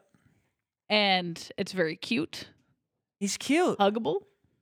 I like the Ewoks. I'm an Ewok fan. I'll say it. I'm an Ewok head. And so she's trying to sit down with it. It's very like wary of her, but she kind of is starting to gain its trust. Yeah. And then scout troopers show up and they're going to take Leia away. Yeah. And Wicket has hidden. And then it like ambushes them. Yeah. And they get rid of him. Then she goes with Wicket. And then Han, Chewie, C-3PO, and R2-D2, they get captured through an Ewok trap. And then the Ewoks see the gold C-3PO and they start worshiping him. Talk about another little crazy world building thing that they really didn't have to do, but they did. Yeah. The bait. It's crazy. It looks like a deer, but then when you see it closer, it's not. It's a creature. It's like a weird pig. It's like a monkey deer thing. A monkey pig deer monkey thing. Yeah, it's very strange looking. Every time I watch the movie, I always try to like piece together what it looks like because it's also like it's butchered, so it's all messed up. Yeah, and I can't envision what it looks like. Me neither. So it's weird. Feel free to text me or Instagram me what those look like. We only want a picture. I want a picture. We don't want words. We want images. Oh, I'd like a word because I probably will forget that we had this I conversation. guess the name of whatever it is. And maybe the context of this conversation. Fine. Because a funny thing. Hey, no, you're right. Maybe our yearly reminder here is a lot. We record these many weeks in advance. And it's very funny because sometimes someone will text us or message us or something like that. And they'll say something very specific to an episode that came out on Friday. And I will look at it and read it over and over, and I'll be like, I got no idea what this person said. Yeah. But I'll shout out patron and fan Sierra. She texted me about something, and she took a picture of this timestamp, and she gave me the context. So you get a gold star this month. Mm-hmm. That was great, and I understood what you were talking about. But it feels like now I'm understanding people a little bit more. So, anyway, just a funny part of running a podcast and being way ahead of schedule all the time. So, I think, as with most of these movies, this one especially, though, is definitely about the artists, being the Ewoks and the heroes, defeating the studio system and making their own movies. Okay. Just as kind of all the movies are sort of about that. I'm such not a movie viewer like that. I don't think about those things. Yeah. When I'm watching something. But I guess I didn't quite know what was going on. Right, while this movie was being made. But yeah. I will say, so we get a lot of Ewok action at this point. Yeah. And I think the whole contradicting myself thing. Yeah. Yep. This part yeah. also falls under the umbrella of too much. But I want it all. But also the movie sort of comes to a grinding halt. I think it's a pacing issue, personally. I think it's a pacing issue, too. Because the story and the beats, like C-3PO telling them the story and making all the sounds is very cool. Yeah, and I love that they think that he's a god. And, I love when Luke, levitates him. All of that's cool. But it feels a little long. And it's a little like, okay, when are we getting back to the Emperor? What's happening is you get to that point. And it is sort of funny. I think it's in episode 4 that Luke asks C-3PO something to the effect of, can you tell me about your time in the Clone Wars or something like that? And he says, I'm a really bad storyteller. Yeah. And I always thought that he was being, modest because he tells this great story at the end of this movie.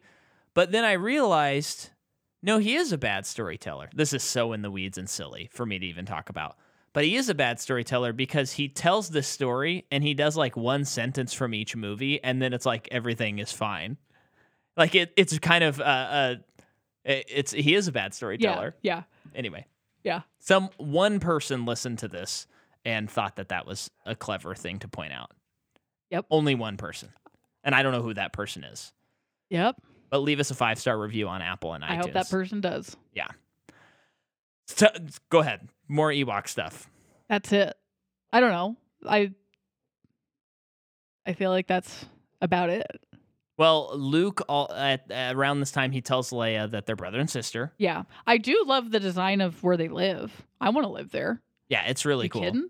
And then he has to leave because he feels Vader's presence and he feels like he'll sabotage the mission if he stays. Yeah. So he gets the heck out of Dodge. And the scene where he tells her is very sweet. It is. The Force is strong in my family. My father has it. I have it. My sister has it. Mm-hmm. I do like how it all starts off with, too, where he says, do you remember anything about your mother? She does say some stuff, and he's like, I didn't know my mother. I can't remember anything about her. I think that's sweet, too. That's good writing. I'm curious, and now I'm asking for the people who comb and know their Star Wars beyond the movies. Because Leia says she remembers her mother.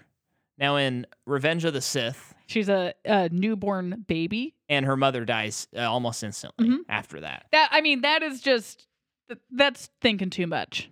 You think it's her Force sensitivity makes her remember that? No. I'm wondering, because I just think that it's a huge... George Lucas just messed up when he was writing Revenge of the Sith. I think he just totally... Because that's a crazy thing to miss. Mm-hmm. But I wonder, was the family that Leia grew up with, did she always understand that to be her mother? So Okay. I would like to know that answer from the crazies. Not the crazies. You're not crazy. The Starheads. The Starheads. The Warriors. So and another question, and then you can talk the rest of the episode. Mad Max 3, he meets a bunch of little children that are in this other tribe. Is this a trope on trilogies where we're found with like childlike tribes?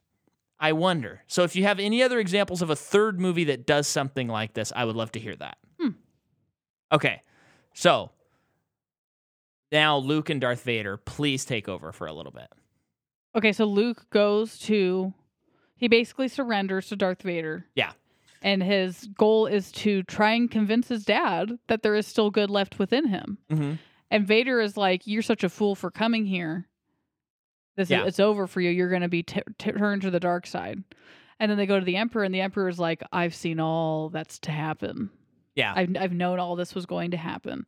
I orchestrated this. It's so good. Yeah, he's bathing in the river of ham, and that's what we want. I think Darth Vader's doing good. Sebastian Shaw. And James Earl Jones, of course. And James Earl Jones. But it's all just such a good scene. And so it's a lot of power of the mind, battle of the minds. Yeah. For a lot of this. And the Emperor basically trying to break down Luke and convince him that none of this, that all hope is lost. There's no good left in his dad. Yeah. And then the Emperor says, kill me, and then you will finish your quest to go to the dark side. Strike me down. Pretty good. Really? And then later on he says, when he's fighting his dad, he's like, kill him, kill your dad, and then you can become part of the dark side. He just like kills somebody. Yeah. You want to just go through that arc and then go back down to Endor? No, let's go to Endor first because the Luke stuff's better. It is better, yeah.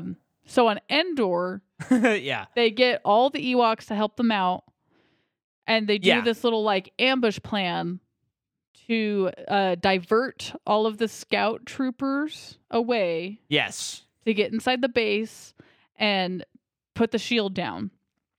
However, the Emperor knows all of this, and that's why he's allowing it all to happen. So they all get captured. When he says that he like kind of let the information get out. Yes. And stuff. So he wanted all this to be set up, you know. So then they're captured, but that's when the Ewoks attack, and then there's this whole battle on the ground. Yeah. Meanwhile, there's this whole battle in the air or space. Yes, because it's an ambush. It's a trap. Yeah. Space battle's pretty cool. I mean, even to the extent of other Star Wars movies, audiences had not seen something like this. No, before. and I'm glad that they figured out a way to put the Millennium Falcon in it still. Yeah, and it's fun that Lando's driving the Millennium Falcon again. And Admiral Akbar, are you kidding me? Yeah, he's so cool. Admiral Akbar frickin' rules. Which I think we actually already said like an hour ago. We did, but he deserves it twice. So nice they referred to him twice. But yeah, on the forest moon of Endor, we have the Ewoks attacking them. And frankly, the older I get, the sillier this battle is. And a little it's long. Silly, and it's a little long. Mm-hmm.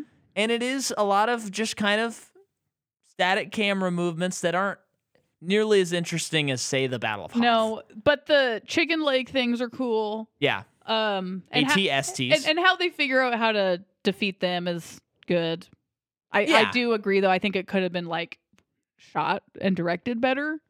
Yeah, and this would go, like this does remind me of in Phantom Menace when there's the big battle and the Gungans are fighting the droids and Jar Jar is being like, "Whoops, I accidentally threw something and blew up 4 of the bad guys. Mm-hmm. Oops." It's like that, but a reserved version of that. It's still in the realm for me where it's like, okay, we're bordering towards lunacy, but I'm also about to see a guy shoot lightning out of his hands, so it's fine. Yeah. Whereas the Gungans are a little past that line for me. Gungan. The Jar Jar Binks. I cannot get That's that why down. I keep saying. I'll get it down once we see the movie. Oh, you will. Misa will too. So Yeah. But the battle in space is really cool. Like you said, even at the time, something that's not been done on film before. Yeah. They just get better each movie. Right. I still think it looks great to this day. Yeah. And they have their whole thing that they're trying to figure out too, how to destroy the Death Star again. Right. And then in Endor, Leia and Han are trying to get back into like the base. So they're trying to like hotwire it. Leia gets shot. She has a gun though, and that's when Luke or Han says to her, "I love you." She says, "I know." We get it. It's cute. Yeah. And they get in, they destroy the base. Yes. And the shield goes down. I'm trying to remember what they were doing, but yes, that's what it was. Yeah. So then we can go back to the Luke thing. So, Luke and Darth Vader start fighting with their lightsabers. The action is super good. I think this is the combat choreography has gotten better with each movie. I thought it was really good in the last movie, but I think it's even better in this movie. Yeah. This is probably my favorite part of the music. The music in this is crazy. It's so emotional. And there's like an opera coming in. Operatic, like it feels important. Whew, yeah. And it is. Yeah, but keep going. So like there's a point where Luke starts using his anger on Darth Vader. Yes. And that's when the music really swells and you're like, "No, Luke, like you fought too hard." And then that's when the Emperor's like, "Yes, strike him down." And so they're fighting and Luke cuts off Darth Vader's hand, which is not a real hand. Yeah. And we are told that like Darth Vader's more machine than man. Right. Anymore. Like your dad's not even in there anymore. But he just cuts off his hand and Luke kind of like looks at his own hand. That's a very subtle touch that I don't think I've noticed before. Yeah, like what am I doing? Yeah. We are the same. Yeah. The next choice I'm about to make will determine the course of the rest of his life. Very good. Okay, now you're losing it. So he basically is like, I won't fight him. He throws his lightsaber away. I'm done. Yeah. And that's when the lightning comes out of the fingers. Well, and also shortly before that, he says something about his sister and Vader. You find out that Vader never knew that he had a daughter. And he then that's when he's like, well, then maybe I'll just kill you because I can turn her. Yeah. And then the lightning starts. Lightning is cool. Luke, surprised he survives. Yeah. And then that moment, I mean, this is good camera movement, really good directing. When it's looking at Darth Vader, and I think it's dollying in. I think as he keeps looking to the, like, pensively at the Emperor and then back at Luke, and then to the Emperor and back, and then he picks him up and he throws him off of the balcony. The Emperor. And then I think, how does that Emperor come Let's not back? even talk about that. Yeah. Let's not even talk about that. But that is what I thought. Yeah. And it's this great moment. He found his redemption. Mm-hmm. That is awesome. So what's interesting, because I know... I'm a sucker for redemption. I know Luke has already badly, like, damaged him and everything. Yeah. But it seems like the choice itself is what killed his dad. Yeah, to me, I've always thought that, yes, Luke battered him down, but because when he picks up the Emperor, the lightning starts coursing through his body. Yeah. And it's even like flashing to his skeleton. Yeah, it does. It does, which is cool. It looks cool. Oh, yeah. So when he throws him over, I think that the Emperor killed him. Yeah. But I do like to think that part of it is like the choice he made. Well, whatever. No, what do you mean? Go ahead. Oh, just like...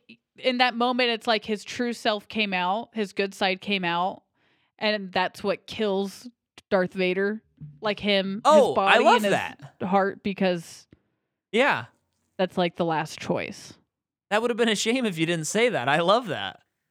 That's a great. I've never thought of it like that. That's awesome. You just made that even better for me. And Luke wants to take him with him. He takes him all the way to the ship. And he's like, we're going. I'm not leaving without you. And his dad's saying, it's too late for me. I'm already gone. But he says, take off my mask. I want to see you with my own eyes. And I always think that his eyebrows look so weird. They're very thick. Yeah. But yeah, the makeup is good. He has like a dent that goes down his head. Yeah. It's really crazy. Yeah. I mean, that alone is just like some of the most unbelievable makeup I've ever seen. Yeah. And he says, I've got to save you. And he responds with, you already have. Yeah. That's beautiful. Yeah. And then the harp one last time goes, dung, dung. As Darth Vader closes his eyes and dies. Mm-hmm. And his theme is now over. Mm-hmm. John, come on. Are you kidding me? So then Luke flies down. Meanwhile, he makes it out just in time because the Death Star's exploded. Yeah, which I don't know what it is, but there's something just like beautiful to me about that shot where he's taking the ship out and everything is like falling down and he's just barely escaping. I don't know why. That just really like hits me every time. I love that. Mm-hmm. Then Lando and the crew have managed to get in to the core of the Death Star. There's like icicles hanging off of it, I think, because it's like deep space, I think. And that's cool. They shoot it. They fly out. They did it. They destroyed the Death Star. Then they fly down, and they have the big tribal celebration. Darth Vader Anakin has it like a funeral pyre. Uh-huh. I like that shot of Luke standing by it. Oh, yeah. And it goes, it's like, rum bum ba da dum da da da da da da da da. That's a cool song. And also I do love the moment a little bit before when Han goes to Leia and he's like, so you love Luke? She's like, yes, of course. And then he goes, okay, you know what? I'm going to get out of your hair and I'm just going to go and I'm happy for you guys. And she goes, he's my brother. And then they just make out for a while. Mm-hmm. That's cute. I love it. I love it. But then Luke looks out. He puts his hand up in this iconic shot and looks at the Force ghosts of Obi-Wan and Yoda. And then a new Force ghost joins them, and it's Darth Vader. Anakin. Anakin. Yeah, that'd be a better way to describe it. And it's really beautiful. Mm-hmm. And then it shows our heroes, and then it cuts. And that's the end of the movie. Now, for those who don't know or were watching along, George Lucas decided after the prequel trilogies to put Hayden Christensen as the Force Ghost, which is one of those like inexplicable decisions. I mean, I could see you doing it at the time, but you have to realize afterward, like, oh yeah, if that happened in real life, Luke would see that Hayden Christensen guy and go, who's that? Because that's not who he saw. Mm-hmm. And even if he did recognize it as his father, it ruins the whole redemptive arc of Anakin. Mm-hmm. It doesn't make any sense. Mm-hmm. And that's frustrating that people have to, that's like the only way for them to view the movies is to see that stupid thing. That's so annoying. But we watched the despecialized, so we didn't see that. So that's Return of the Jedi. Mm-hmm. We finished the series, the first series, the original trilogy. What do you have to say of this original trilogy, Jordan? On a whole, yeah, it's really good. Are you converted yet into being like a fanboy? I don't know. I don't know. I shouldn't say anything until we finish all of it. Uh-huh. But I don't think that that's in the cards for me. Being a fanboy? Yeah. Only because it's like almost feels like it's something I missed out on. Son of a gun. The fanboy phase is has passed me by. Is how I've always felt. Okay. Not to say that I don't like it, because I've always really liked it. Uh-huh. Well, you know that I love it. Mm-hmm. But I will say, as far as the exploration of our podcast goes, this is the trilogy that really informs Hollywood's decisions for the next until present day. Uh-huh. Like years from then to present day. I think this really kickstarts people's obsessions with doing trilogies. Mm-hmm. I mean, a few years later, they're going to, well, like 10 years later, they're going to do The Godfather 3, you know? I'm not saying that. Not 10 years later. Yeah, Godfather's in the 90s, and this came out in 83. The first one came out in the 90s? No, the third Godfather came out in the 90s. Okay. And I am in no way saying that Star Wars 3 necessarily convince them to make a Godfather 3, but it certainly didn't weaken their ideas. So this sets up a lot of that. It sets up a lot of that franchise filmmaking that we explore all the time. And then what's crazy is the prequels are going to set up a lot of things that are still happening today. Mm-hmm. And then we catch up to ourselves and like, what is franchise filmmaking today? And that includes the new Star Wars. Mm-hmm. So Star Wars is kind of the story of franchise filmmaking, but it started as an attempt to become artists that could work outside of the studio system. And then it has kind of eaten its own tail. Whether you like all the movies or not, it has done that. And so after this movie, George has complete financial freedom. So what does he do? He doesn't make a movie for 16 years. That is wild. He achieved his goal, and then he decided not to do anything afterward. That's crazy. So I'm going to read a very sad quote.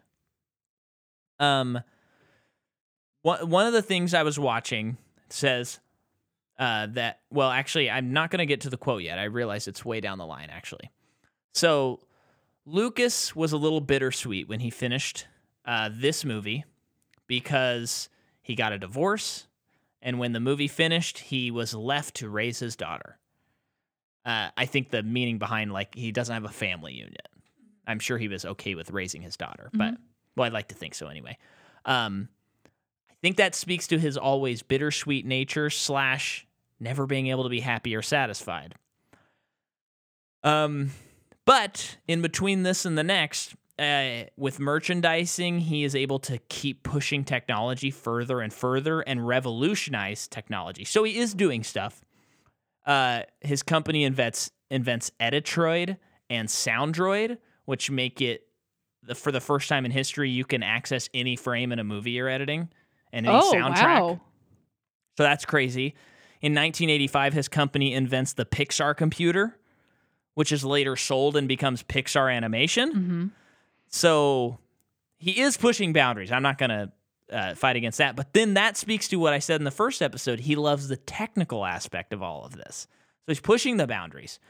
All of those breakthroughs and stuff make him realize, like, okay, we have the technology. I can now go back to that trilogy and I can make it what I always envisioned it to be, which become the special editions, which is the first thing he begins working on.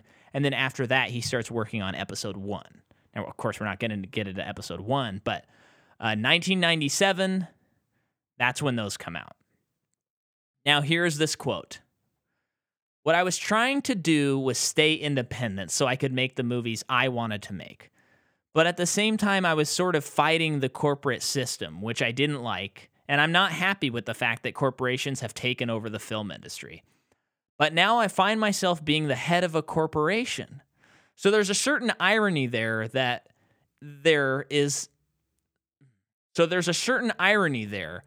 I have become the very thing that I was trying to avoid, which is basically what part of Star Wars is about. That is Darth Vader. He becomes the very thing that he's trying to protect himself against. But at the same time, I feel good that I'm able to make my movies the way I want to make them. Yikes. I know. That makes me be like, I hope I just continue to stay where I'm at. I know as artists, like, we always want to get to where we can be comfortable and fine and stuff like that and not have to worry about money and all that. But George Lucas is a prime example of, like, in a way, it kind of killed him. Yeah. As an artist. Yeah. Took his spirit away. Yeah. Spirited away. Spirited away. So, should we end it there, or would you like to hear what they were going to do before the prequels happened? Yeah. You want to hear that? Yeah. So, here's a quick little run through. George Lucas, during the filming of the first movie, Star Wars, was asked, Mark Hamill was asked if he would be interested in appearing in episode 9. So, while they're filming Star Wars, he is basically saying there's going to be 9 movies. Okay. So he has that in his head. So I'm just tracking this because this is kind of a wild progression here. And he imagined that they would film episode 9 in 2011. What? Yeah. So he does have these ambitious plans, which is when I go back to like, I think he is an artist. You know what I mean? Like these plans are too ambitious for someone who's just trying to make a buck on toys. So, that's when he assumed in 2011 they'd be able to make the movie he had in his head. According to Hamill, his character would be like Obi-Wan Kenobi, handing the lightsaber down to the next generation. Okay, so there's that first one. Then in 1978, he tells Time magazine that there will be a total of 4 trilogies, 12 movies. Okay. And 3 of the movies would be a couple of odd movies. What's so sad about it? Wait, what? So they would, I think he may have, in a way, back then kind of been like, oh yeah, 3 of them would be spin-offs. Okay, what's crazy about the predictions is that they've come true, but he has no control over it anymore. I know. That's the weird thing about it. Yes. So the Illuminati does exist? Okay, so then in Empire Strikes Back, he has a quote when around the release of Empire Strikes Back, and here's the quote. The prequel stories exist, where Darth Vader came from, the whole story about Darth and Ben Kenobi, and it all takes place before Luke was born. The other one, what happens to Luke afterward, is much more ethereal. I have a tiny notebook full of notes on that. If I'm really ambitious, I could proceed to figure out what would have happened to Luke. So he's got 9 still in the can. Yeah, I wonder if they were able to get those notes when they bought, if Disney... Oh, Jordan. Oh, okay. When we cover Force Awakens, we are going to talk about it. Okay. Because it's a little controversial. Oh, okay. Yeah. But then allegedly a lot of his sequel trilogy he had planned got condensed into storylines in Return of the Jedi. That's what one person said.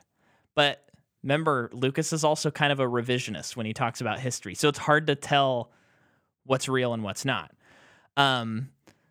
So the original plan had been for Han Solo to die, and for Luke was to confront Vader and then go on with life alone.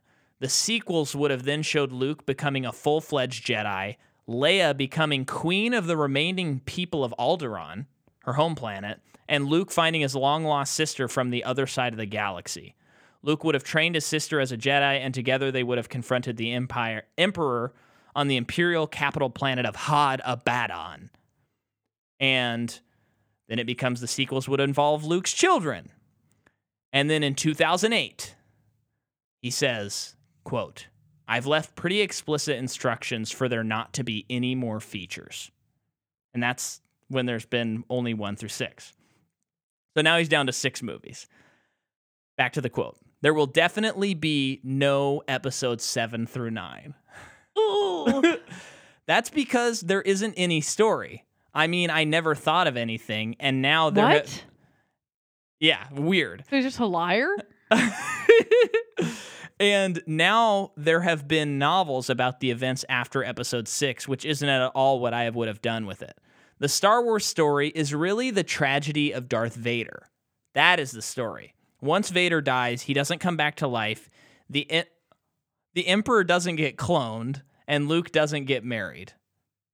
So in 2008, he's like, it's over. That's it. And that's... Is that in the books? Does that stuff happen? I don't think so. It's just, he almost, like, in just those quotes alone, he feels like someone that made these incredible movies that are originally his vision, but when some things get so famous, they're no longer yours. Yeah. They're for the people. They're everyone else's. And it's that he's like a little selfish kid.